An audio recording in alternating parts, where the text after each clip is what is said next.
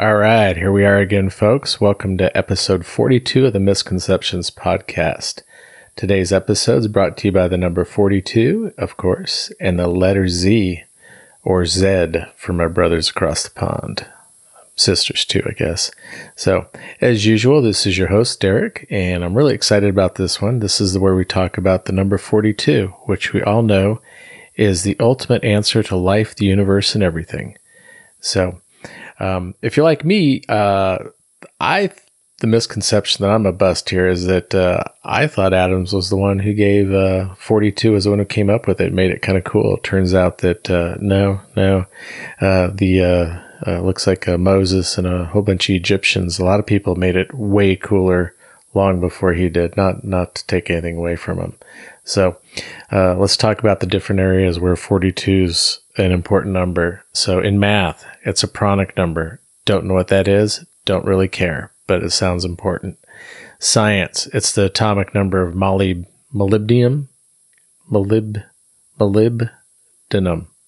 There we go. Hey, got it right. Hey, shout out to Sunny up there in Leadville near the Climax mine where they dig that stuff out of the earth. So let's talk about the tech world, my favorite thing, computers. So the default password expiration policy is for a Windows domain account to expire in 42 days where you have to change your password. So everybody hates that, but I always chuckle a little bit.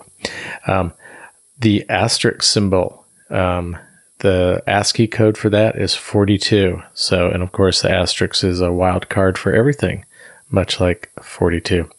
One cool thing is a bunch of nerdy astronomers in 2004 named an asteroid after Adams. The asteroid was called asteroid 2001 DA42, and which Douglas Adams, right? And 42.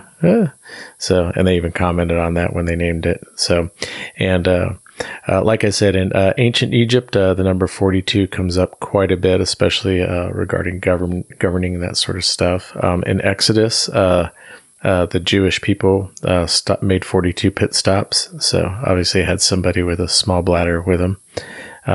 Then my personal favorite is the 42-line Bible, aka the Gutenberg Bible, or maybe it's the other way around. And the reason is because it had 42 lines per page. So yeah, if you just Google the interwebs, you'll find there's lots of things out there. So my personal favorite though is 42, and Major League Baseball is a number retired by all teams in honor of Jackie Robinson.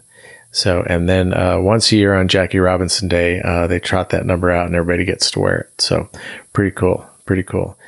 So there you have it, folks.